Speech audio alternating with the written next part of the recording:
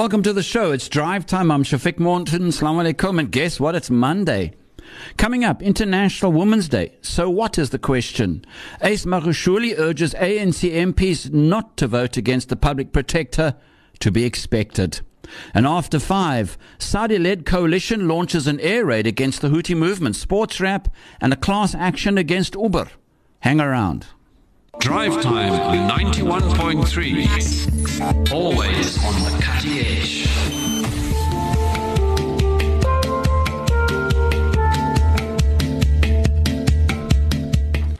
Voice of the Cape, Drive Time. Welcome back to the show. 0829 913 913 is the WhatsApp line. Query, comment, and criticize. Today marks International Women's Day. But in South Africa, however, as we all know, many women not only have to deal with the spectre of gender-based violence, or GBV for short, but also the impact of the COVID pandemic. So the question, is Women's Daily merely the reminder of the daily injustices that women go through and that we report on day after day, month after month, and year after year? Online is Director of Programs at the Institute for Healing of Memories, Fatima Swart, and lecturer in gender politics at Stellenbosch University, Professor Amanda Gouws. Fatima and Professor Gouws, welcome. Good afternoon. Good afternoon.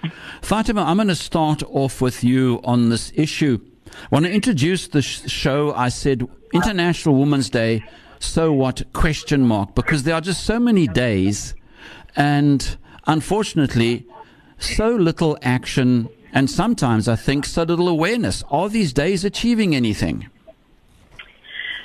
Yeah, interesting point to start, because I always think when I think about International Women's Day and where it started in 1909, in February, I think it was, and then it changed 2 years later. That since then, women have made great advances, I think on a day-to-day basis, it looks very small, but over a span of time. So when International Women's Day started, most of the women in America and around the world did not have to vote. There was lots of issues around workers' rights and so forth and so on. Obviously, always, the improvements and the move towards equality is not quite as fast and as quick as we like. But since it started in 1909, there has been quite a bit of, I would say, changes in the conditions of women. But as things change also for the better, other things become worse. And I think particularly, as you mentioned, the consistent attack on the bodies of women, the psyches of women, the psychological impact of patriarchy on women, it has been consistent throughout all these times, and have also maybe taken on new forms of cruelty. So I think on one level we see advances being made, and on another level you have new challenges for women coming up.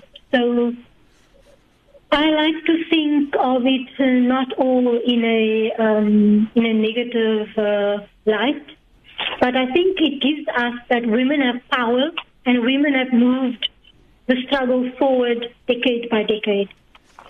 Professor Amanda Gouws, do you agree with Fatima's perceptions? Because I put a question mark after all of it, because every day we're covering GBV and every year we have these days, but it's almost like, okay, remember for a day and forget the next day.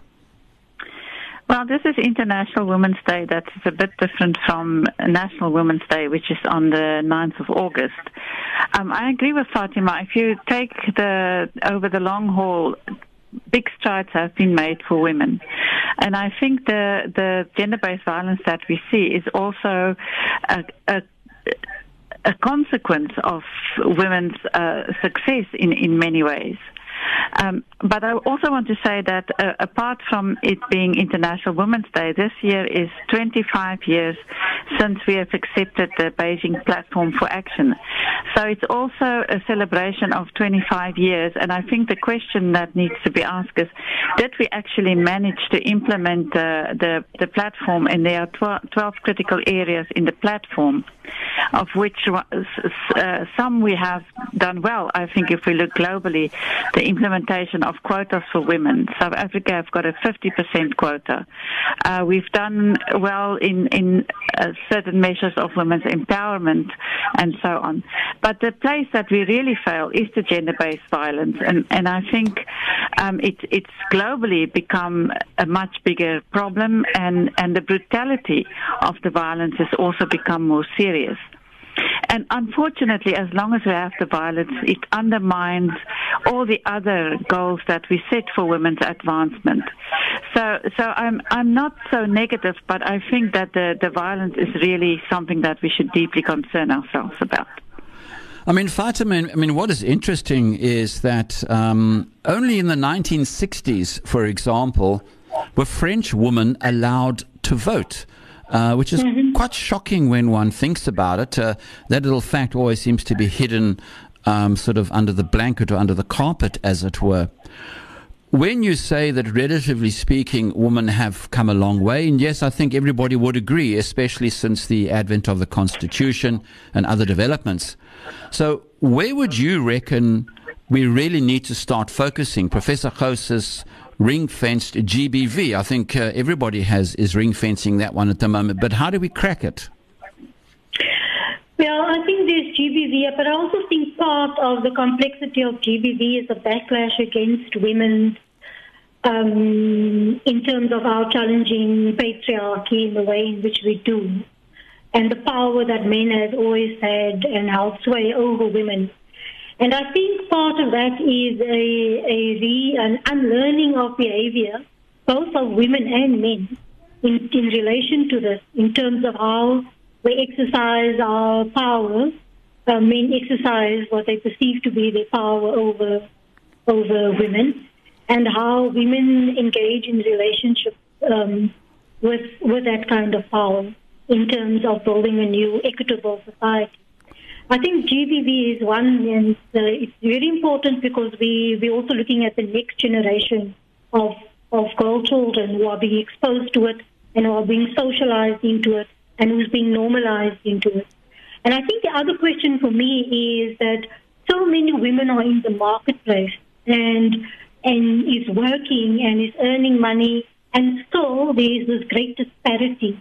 We ask women to participate within the economy and so on. But at the end of the day, there is no equality really still in terms of what the earning power is of women as to men, and in taking up the leadership positions in terms of that, and in recognizing the strength with what women come into it and making space for the lives that women live in terms of rearing children, bearing children, and all kinds of other things. So I think one can't actually divorce the one from the other because I think they impact on one another. But our big challenge is to find ways in which we can consistently and intentionally dismantle patriarchy, both within men and women, so that we can build an equal society. Professor Gouws, patriarchy seems to be as subliminal as embedded racism. You make the salads kind of mentality. What are your feelings about that it still is very strongly evident? Well, I think patriarchy has become a very wide concept that has a lot of meanings, but what it means is male domination, and most societies, including the South African society, is male dominated. So if we say we want to dismantle patriarchy, we have to start with the perceptions and the attitudes that people hold. And these are deeply socialized around what people think women's roles should be and what men's roles should be. And if women step out of those roles, there's very often a backlash against them, and they are disciplined in many ways, not only physically, but through the way that they are often silenced, the way that they are not taken seriously.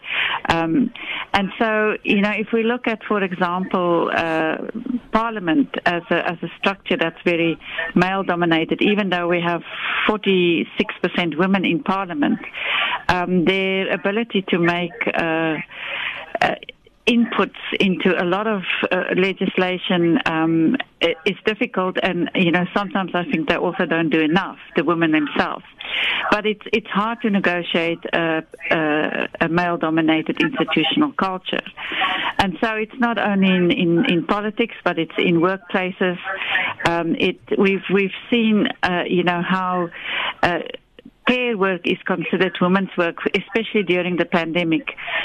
Care work is unpaid and it's elastic when it comes to women. So, working and then being at home with homeschooling children, cleaning houses, and doing, some people have formal jobs. So that very exponential increase of care work is also because men very often don't think that they need to do care work and the emotional labor.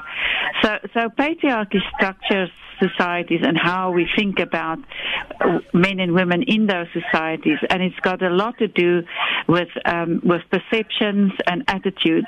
And as long as we don't change those attitudes, the way we raise boys and girls, a lot of gender-based violence come down to very often what we call rape myths, and those are stereotypical ideas about women's sexuality. So if somebody was wearing a short skirt, she was looking for it. If she had a drink just like a man has a drink, she was looking for to be assaulted. So those ideas about women's sexuality, it's built on stereotypes, and that stereotypes is deeply embedded in patriarchal culture. Fatima, to get back to you on the questions of the so-called patriarchal culture, what we are seeing more and more frequently in the job market, for example, is that women are tending to get more jobs than men. How do we reconscientize ourselves into this particular aspect where a man like not working is actually used as an excuse for GBV, that is feeling emasculated or something? How do we tackle this problem?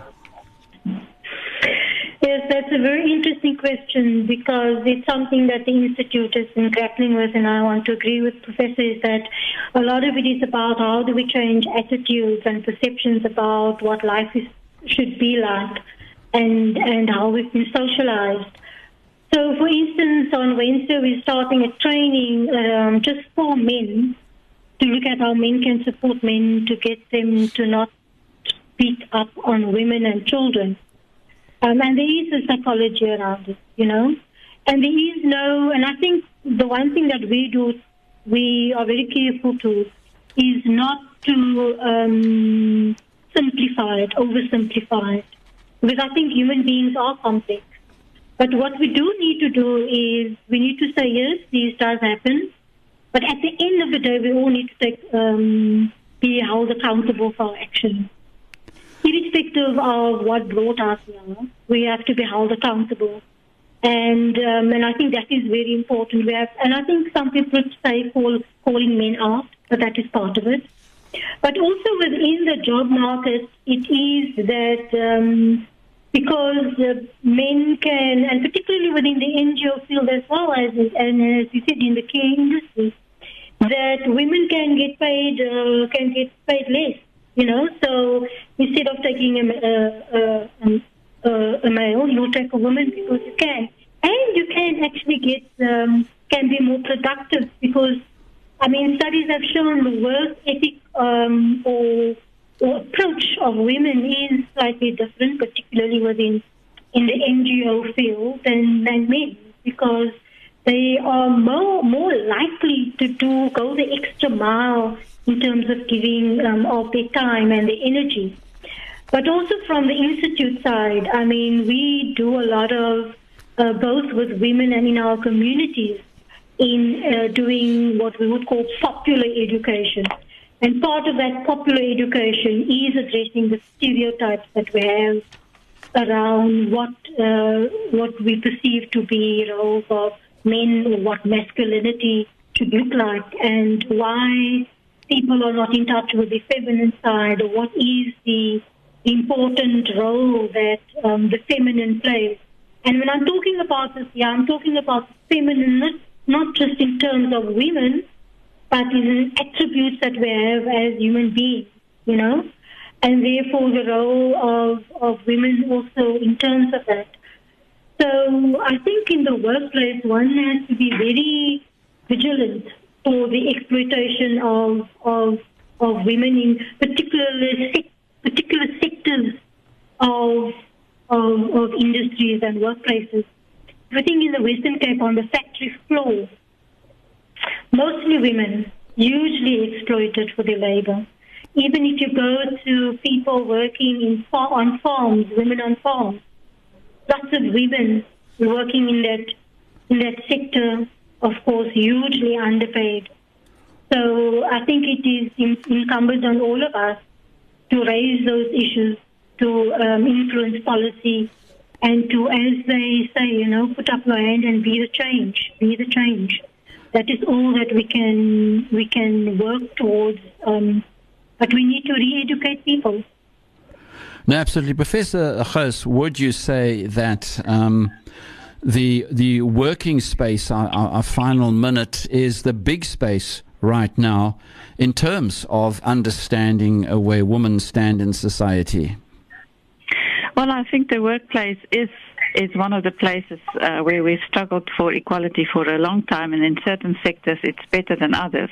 But I won't, keep it to the workplace. I do think what we call the private sphere of the home is very important, because this is where women have very often less power in relation to the husbands, where there is often violence involved in the relationship, and so on. So if we turn a blind eye to the private sphere of the home, then we lose sight of those women who may not work and do not have access in the workplace to changes that are brought through either institutional regulations or legislation, and so on. So I think the workspace and the home space are both equally important.